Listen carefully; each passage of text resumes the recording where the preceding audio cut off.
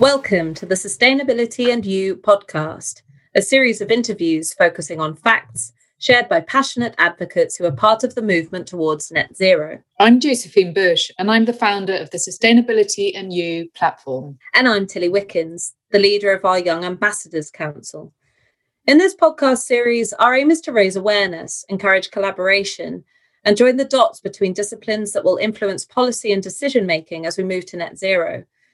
We are aiming to bridge the gap between silos and generations, strengthening the lines of communication with a small, influential community of people who care and are passionate about how we create change.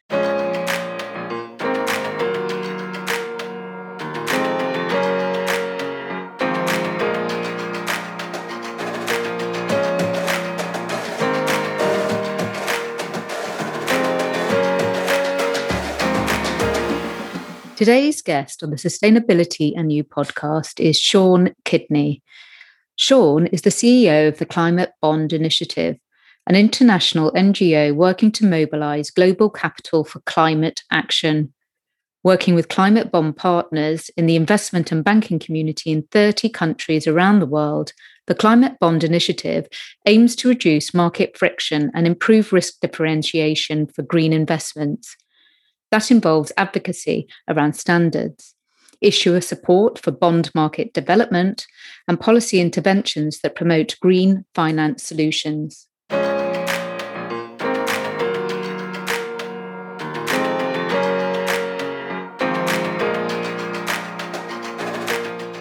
Welcome, Sean Kidney, to the Sustainability and You podcast. You're joining us today from sunny Australia. Thanks for having me. It's our great pleasure. Sean, we thought we'd kick off with just a little bit of background on you, if we may. We'd love to hear about your story of the founding of the Climate Bond Initiative. Well, if you really want that kind of ancient history, I'm what they call a serial entrepreneur, social entrepreneur. But after years of running businesses, names like Social Change Online and so on, and doing advisory work for others, I got fed up and I was a bit bored. And then when I was about 50, a couple of big things happened to me. One of my businesses, a publishing business, went under, which dragged me down. I was paying off debts for a while. That was really tough. It shakes your confidence, right? One. Two, my father died, and he was dying in New Zealand, and he took a month to die. At the end, I flew over for a weekend, thinking I'd have to do the funeral and come back. But in fact, it took a long time.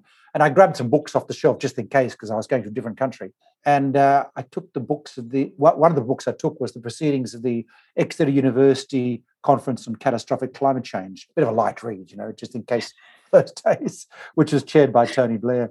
And in the quiet time, because he was asleep a lot of the time, he was dying of cancer, I read it. And I have to say, at the end of every chapter, I had to stop.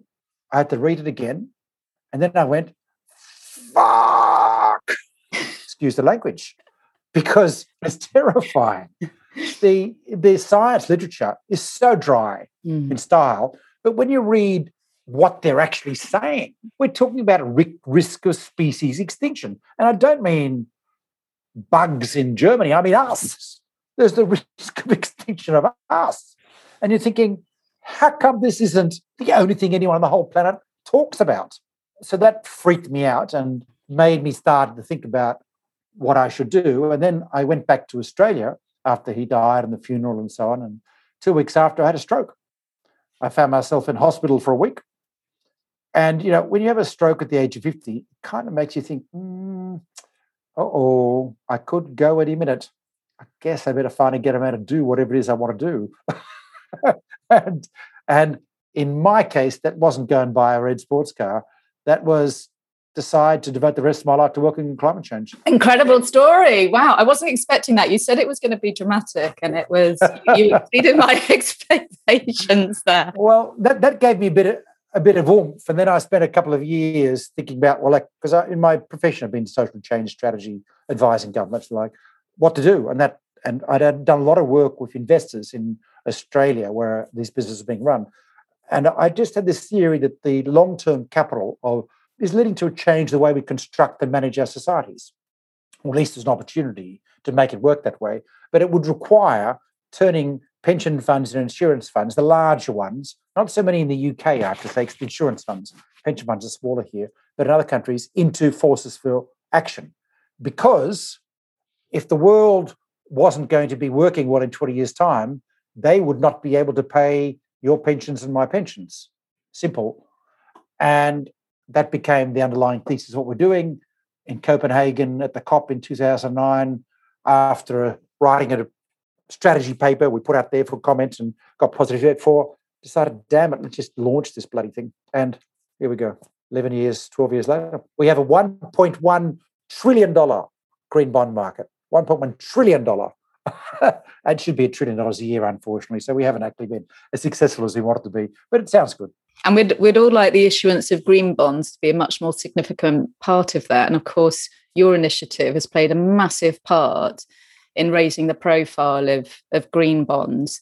But we're seeing now real interest in the green bond market, and there's a huge amount of diversification within it, extending into social and sustainability bonds and different types of green bond. Can you share your experience of the evolution of this market and where you see it going?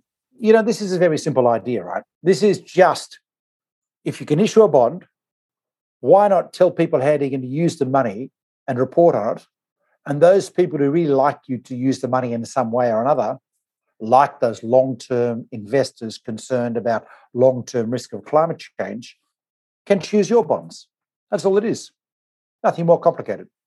And on the basis of that very simple idea, we've seen a rapid growth in first green bond market and now the daughters of the green bond market that use the same approach, what's called a use of proceeds model. Social bonds, sustainable bonds, transition bonds, blue bonds even, and pandemic bonds. We saw some last year. So it's a simple idea. It marries two things. The idea that you can get a good return, but also have your money do good while it's giving you a return. Doing good by doing well, which in some ways should be simple, right? It has grown out of the whole ESG, environmental social governance model, which started off looking at equities and looking at more complicated tracking indicators to try and assess what would be investments that would turn a better return in the future, on the theory that if people were being sensible and responsible, they are likely to get a better return. And the cowboys are risky. They might give you a short-term return, but in 3 years' time, they're going to blow up. Over the last 30 years, that's held up. Now, ESG indicators do tend to get a better return than, or I should say funds that are, or indices that use ESG indicators get a better return than others. Now, it's not always. There is plenty of circumstances where if you invest in a landmine manufacturer, it'll make you more money over the next few years than someone else. But then that raises some moral dimension to some of this as well. And, we saw in the Netherlands a few years ago a campaign by ordinary citizens to insist that their pension funds divest from landmine manufacturing. And it was successful. And that started off the red line movement.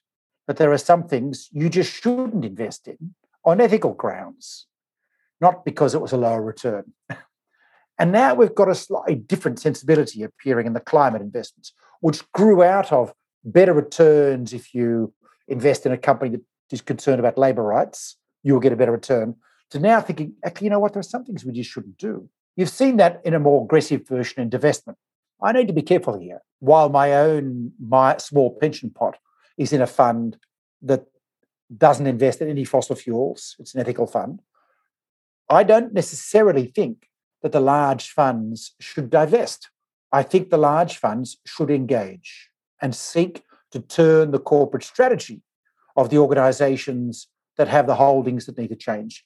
And that's a more productive and powerful thing to do. It's a very powerful point, isn't it, that when we look at universal investors and the need to support the energy transition and the different initiatives that are evolving to do that. In fact, your initiatives are reflecting that in part with the transition pathway initiative and transition bonds, or the more accurate labelling of where issuers are on the pathway to net zero. What's the response, I suppose, to that initiative? Because I would have thought it's a very positive one because it will engage a much wider audience of participant. So it's important to note that we're not talking about people taking a haircut for investing in green. That's important to note. There's no reason you should, because a company should be able to invest in green and make money, and that's even more the case now. So in the past, it was always, let's look at comparable investments that are green and then switch them if they're comparable. And that's how we started green bonds. And it grew and grew and grew along those lines. We've now got to a stage over the last 2 years where the level of commitment by different governments around the world, and I'm forgetting about the UNFCCC process, the climate change agreement process, which hasn't led to significant change, unfortunately, but by government action, is very significant. And investors now think this change is going to happen. We now have 112 countries around the world that have committed to net zero 2050 targets. We have China having committed to 2030 peaking. We have the US and Europe committing to 55 or 50% cuts in emissions by 2030, which is exactly what the IPCC recommends. And Japan, a leak last week, said it's going to commit as well. So in that context, for an investor, the risk quotient has changed. In the old days, when we started 10 years ago, investor would say, oh, well, solar, it's really risky. It's very volatile, isn't it? How do I make money out of that? And if they were investing in companies, they were right. If they're investing in solar plants or wind plants that had a power purchase agreement, they were wrong. Because actually it's the power purchase agreement that was worth the money, but it doesn't matter. Nowadays, it's changed a lot. When we talk about what we call a taxonomy of green investments, that is the investments that qualify to be called consistent with achieving the Paris Agreement, we now have investors saying to us, oh, they're lower risk, aren't they? Because they're not going to be hit by policy change. Whereas everything else, we just don't know. We don't know. All we know is everything's going to change. Governments are going to change, which is great. A friend of mine, Sunny Kapoor, puts it this way. He says that we've now won the argument about the shape of the future. It's merely a discussion about the speed to which we get there. And that is a major change in the last 2 years. I don't find any, no, you do find people, but I don't find any sensible people, if you like, that don't think we're going to have a clean green society. It's just that some people think it's going to take 60 years and some people think it's got to be done in 10 years, like the IPCC. And that's really what we're talking about now. And how much, I mean, there is this sort of, you could call it criticism, if you like, that green bonds aren't offering additionality. The issuers that are issuing bonds under that remit would have raised debt in any event. I suppose with the introduction of the transition bond, that is opening the class up to a more diverse base of issuer. You know how markets work, Josephine. You don't only buy beds that are freshly made, you also buy beds that have been made before. You buy it on eBay or a Gumtree, whatever. A secondary market of existing assets builds the foundation for new products to be able to sell into it. That's especially the case when it comes to infrastructure. A solar farm is no less green because it was built 2 years ago. It's still a solar farm. The more we have financing and refinancing, and the more we have an industry which focuses on this carved out slice of society and economy, which is what is necessary for the future, and the bigger it is, the more we will have it change quickly. And one of my friends, Michael Sher at the Bank of England, talks about the incredible importance of refinancing. If you look at the capital stack, financing of projects is done by equity and bank lending. It's not done by bonds. But however, the speed of that equity and bank lending can be revolved or recycled into new projects is dependent on their ability to refinance in the bond market. That's the point of the bond market. The whole point of it is to refinance assets, and that sucks in more projects. And in fact, if you can exit your investment as an investor, as an equity investor, faster, well, in the old days, it would have taken you 10 years in a solar farm to exit. Now you can exit in 12 months. That essentially means you can do 10 times as many projects with the same amount of equity. And that's what we're doing with bonds. That's the whole point of the bond market. There are other reasons too. I need to say something. I need to let you into a bit of a secret about bonds and green bonds and climate bonds. it's not the purpose of what we're trying to do here. What we're actually trying to do, it's a means to an end. What we're actually trying to do is to do two things. One is to show that we can make money out of green. You know, when I started this 10 years ago, there was no one in the finance sector that thought there was any way you'd make money out of green. And the whole conversation for the first 5 years dominated, oh, you're going to have to take a haircut because it's green. You're going to make less money. And now it's the reverse. Because we've got a market going, we've proven to the bankers, to the investors, actually you can make your portfolio green. And I've got debt capital market heads at global banks who say to me, hey, Sean, now that we've got deal flow, management is now giving us more people and more staff and they're allowing us to hunt. And, you know, my real purpose on that particular objective, my real purpose was, as I described it in a forum at Bloomberg a few years ago, to let loose a thundering herd of elephants on the plains of finance. I want a thundering herd of green elephants looking for deals, shaking up the ground. And we've done it. Yeah. Now we have it. There are banks all over the world with green teams. But there's a second objective. And the second objective is actually to get enough people involved in this that they will pressure, force governments to act. We do not make the shift that we need to shift in the time we need to shift without extremely strong and powerful state action. It's not possible. We've got 10 years to cut global emissions by more than half to even have just a reasonable chance of a future fertility. I'll be gone. And that's the challenge. And we only do that if governments do a whole lot of things, change the fabric of infrastructure planning, change zoning. There should be no more buildings built that aren't zero carbon. For God's sake, ban the things like that landmine story I mentioned in the Netherlands. These are ethical, moral, but they're also risk issues because if you don't, you are consigning your financial system, your economic system to a world of catastrophic volatility, to pick up that title of that Exeter conference book I read all those years ago. It is catastrophic where we're going right now. And we're still on that path, by the way. We haven't got off it yet. It's looking good, but it's not there yet. Now, catastrophic is a world of multiple meters of sea level rising, heats and wildfires around the world, but it's also a world of wars, of imploded economies, and of pandemics. This pandemic, this has been predicted by the Intergovernmental Panel on Climate Change Health Committee for 30 years. Yeah. They've been saying when temperatures change, you get pathogens jumping between species, you get degraded, bat colonies in this case, and pandemics occur as it has throughout human history. And we're going to have a lot of them. I mean, even if we stop catastrophic climate change, we're going to have a lot of them. If we don't stop catastrophic, that's where the extinction of the species stuff starts becoming viable, So it's going to be a very jagged line going forward. Mm-hmm. And we're in a race to try and make it not too jagged that we can't survive. That's what it boils down to. A strong state action. And now I've got investors who are telling me, look, if you can organise us to go to governments to tell them what to do, we're in. This is unheard of. This is this year only, since January.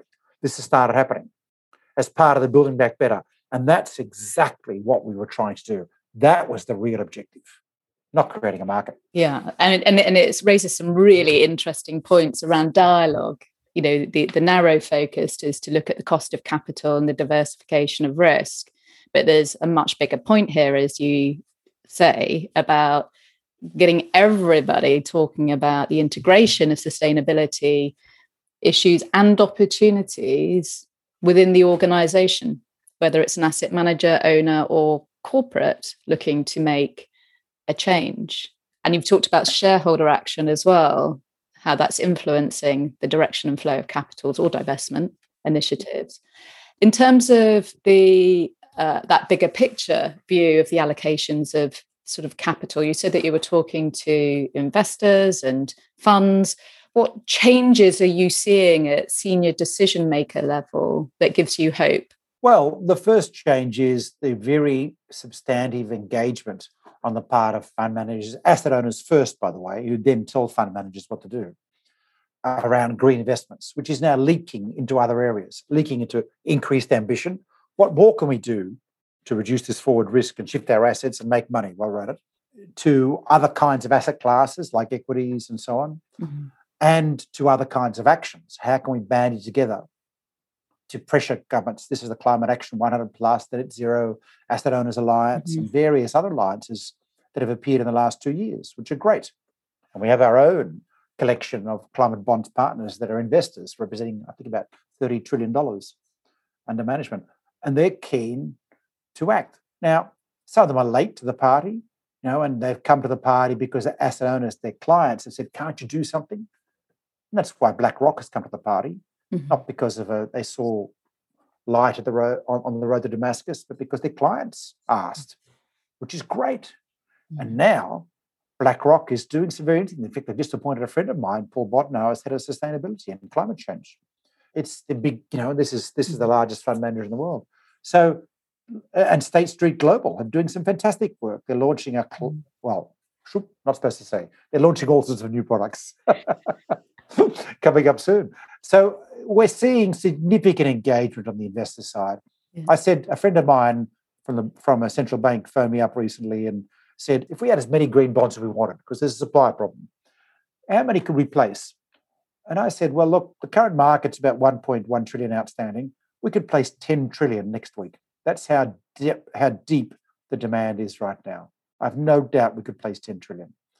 And that's pretty exciting, right? That, the global bond market is 100 trillion, to give you a sense of scale. So step one. Step two, we do have this really significant Build Back Better campaign out of the pandemic, and an appreciation that there's a risk of more of these happening, which is beginning to suffuse policymakers, helped by some electoral changes in some countries.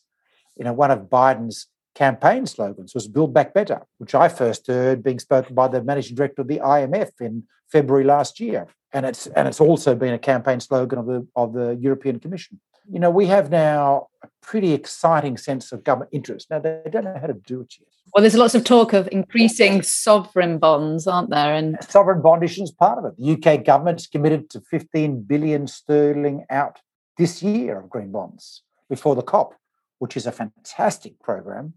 But they're not the only ones. The European Commission has committed to 225 billion euros over the next 2 years of green bonds. So this particular market is going gangbusters.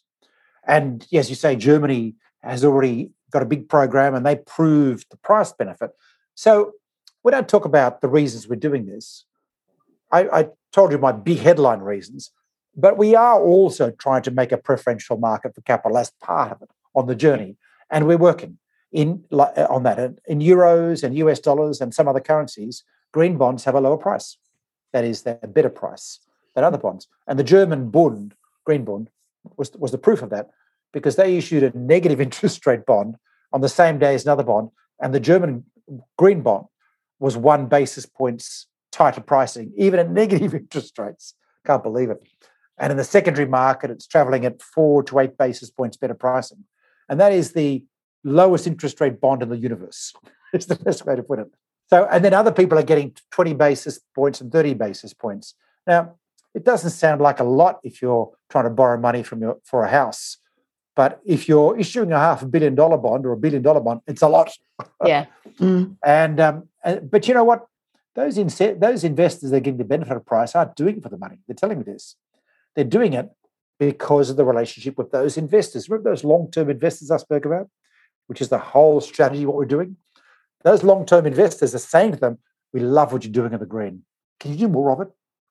And that leaches over into equities, share price. When you issue a green bond in Europe as a company, your share price goes up and stays up. And that's the gold dust. And it's a linking between investor demand for a different kind of future and what companies are doing. Again, it's the holistic view and benefit, isn't it, that you're alluding to there?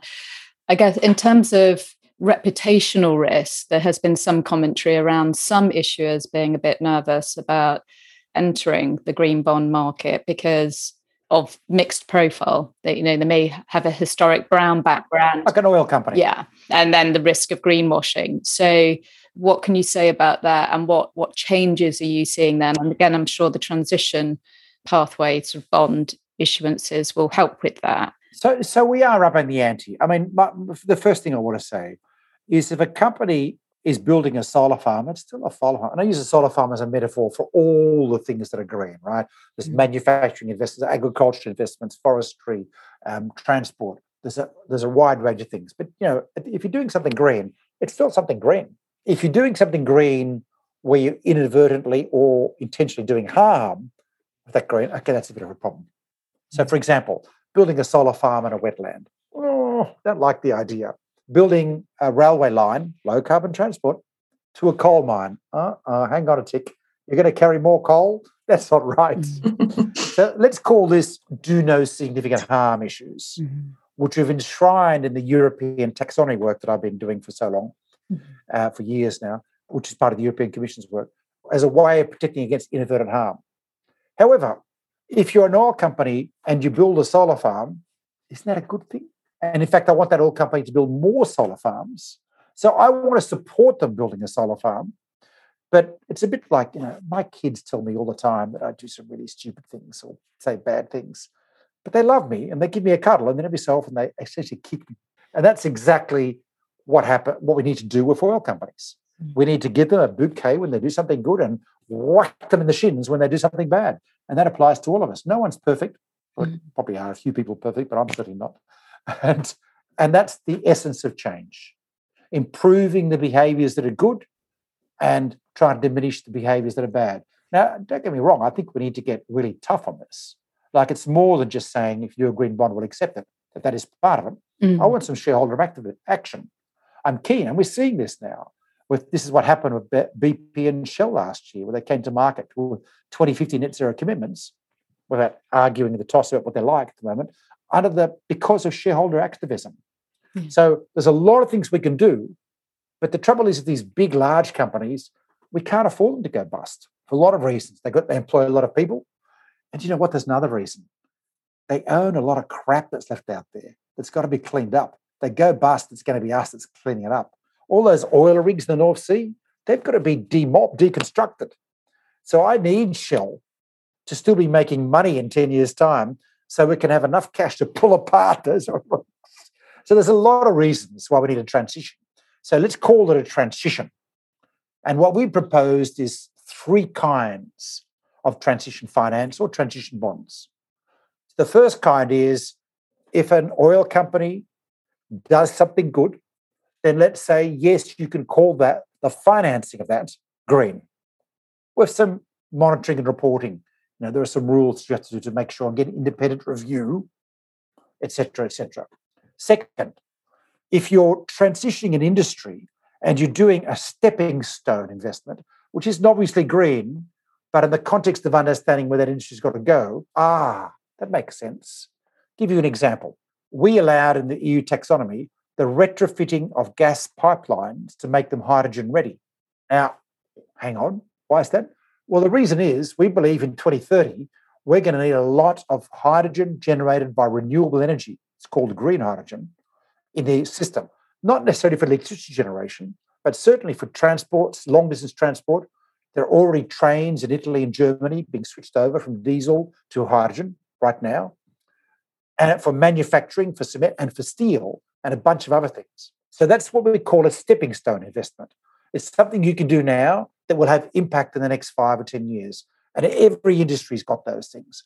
And then thirdly, we want entities planned. So if you're doing a corporate strategy, like Shell and BP, which is to get you in the Paris Agreement aligned direction quickly, then we want to call that a transition, but we want to be really confident about the transition. So let's have a look at that. What's involved in doing that? Well, I'm going to give you some basic rules. According to the IPCC report of 2018 and the IEA report on the 1.5 degree modelling they did, there can be no new fossil fuel investments to meet the Paris Agreement. There you go. There's a red line. If you've got a corporate strategy, it's not going to be working if you've got new fossil fuel investments. But that doesn't mean you can't have fossil fuel investments that you're sweating and slowly reducing the emissions from. That's okay. We can live with that. Let's talk about what the future projects are, renewable energy or green buildings that matter, or transport. And that becomes a framework we need to understand transition plans. So we're working on that at the moment. And later this year, we'll make some announcements along those lines. And I think I see it as a real positive that it is forcing a greater articulations of corporate strategies around their sustainability and transition plans, not least dialogue, but it is forcing a much more granular articulation of those strategies. How do you strike the balance between creating the flexibility that organisations need to transition and meeting the eligibility criteria within their taxonomy? Look, it's well, in the taxonomy, we've got a whole chapter on transitions and about how we do it, and we've set sort of moving goalposts in many areas that get tougher and tougher to give some guidance out of this. But when we look at the corporate strategy, the key thing is we need a science basis to the nature of the ambition. Is it consistent with what the trajectories are? Like I've just been working on the climate count, or rather supporting the Australian Climate Council's release of their annual report, which is like the climate committee in England, except the government defunded them here because they've got a lunatic government. And they're talking about trajectories for the next 10 years. They think Australia needs to achieve a 75% cut ambitions in 10 years. So there you go. There's a benchmark. So if you can do a corporate strategy which is consistent with these science-based trajectories, then I think you're in. Now, there's work to be done. And we're working with the Transition Pathways Initiative and other bodies that you've mentioned before to try and get a combined view about what this needs to look like. And we want to do a granular view. It's not impossible to do. In the steel industry, we know if you're working on a steel transition plan, which gets you to net zero carbon steel by 2050, sounds good, but it includes about 20 years of having gas instead of green hydrogen to replace coke. That doesn't sound right, thinking back to the IPCC plan. Let me look at another company. If I look at another company, and there are a couple around, like SSAB and SASB in Scandinavia, that are going straight to green hydrogen to replace coke. Whoa, that looks good. That's a 10-year strategy. Bingo, we've got a plan. And that's the kind of discourse you need to have around directions, which is challenging for companies because they've never been told this before. They've always been working on what I'd call political economy charged plans, which is the national climate change plans, which have always been the Ministry of Climate Change saying, this is what we've got to do, this is what we're going to do. The Ministry of Finance says, sounds good. Yeah, sounds good. But it looks very hard. What about we just do this? And that becomes the climate change plan. And that is a problem because it is patently not strong enough, which is why we have a problem with climate change after talking about it in IPC and the UN agreements, I should say, for 30 years. So you sort of get where this direction is going. There's a phrase you will hear all the time: science-based, science-based, science-based, not policy-based. The science is moving quite fast, though. And it will continue to move. So the other phrase you'll hear is dynamic. Yeah. A word, I should say. It needs to be subject to ongoing review. If we find we were totally wrong about atmospheric carbon absorption of the oceans and it's worse than we thought, we'll have to revisit it in 3 years. You've got to do that. And it'll change your policy. The key thing is we're listening to the science. This is the one learning out of the pandemic, isn't it? There's one thing we've learned. Well, I'm not sure if we've learned it in the UK and the US yet, but anyway, one thing learned is that you listen to the scientists and you act fast with what they say. If they say you need to have a lockdown on Tuesday, do it on Tuesday. Don't take 3 more weeks to decide, because then you'll have a couple 100,000 people dying, which is kind of what we've seen if we take the excess mortality figures in the UK as distinct from the official mortality figures. It raises a very interesting point about the skill sets for the future. And I couldn't agree more that a dynamic skill set for the future is required. Tilly and I often have this discussion around what does good leadership look like, and what should the leaders of tomorrow look like, and how should they think about the development of their skill sets.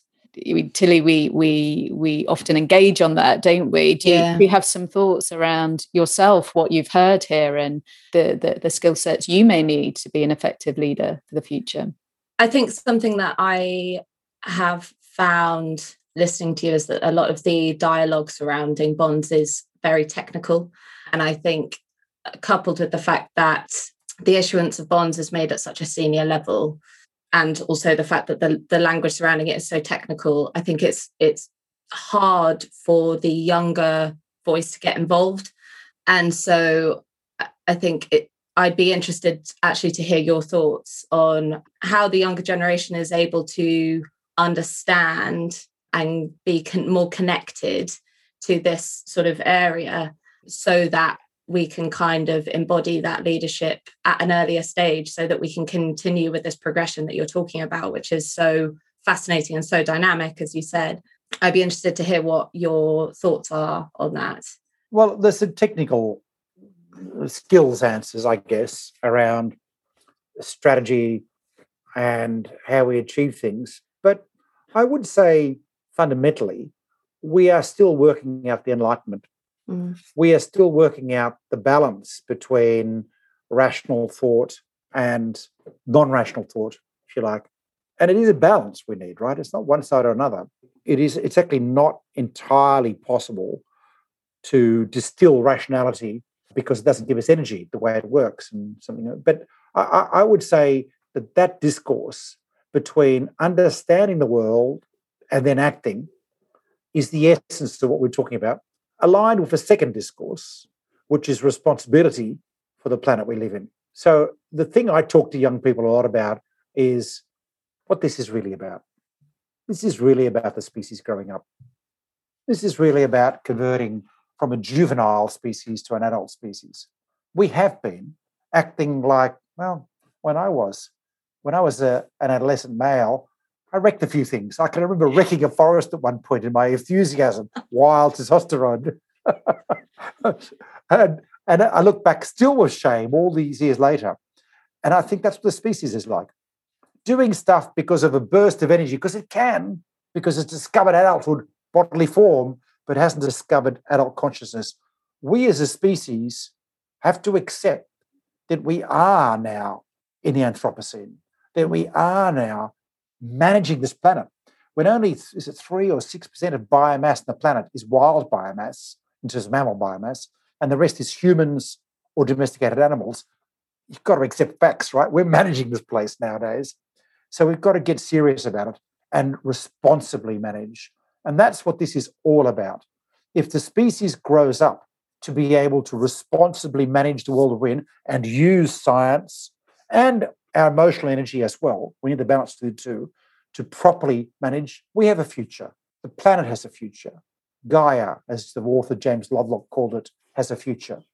If we don't do that, we will go. We will be shrugged off by Gaia like ticks and someone else, maybe the cockroaches, will take our place and become intelligent in due course.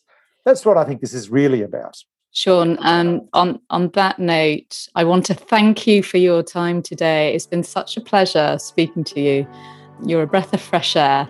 And I look forward to continuing to grow up with you on this journey as we green the planet. Thank you so much for your time today. Thank you. Thank you for the privilege of speaking.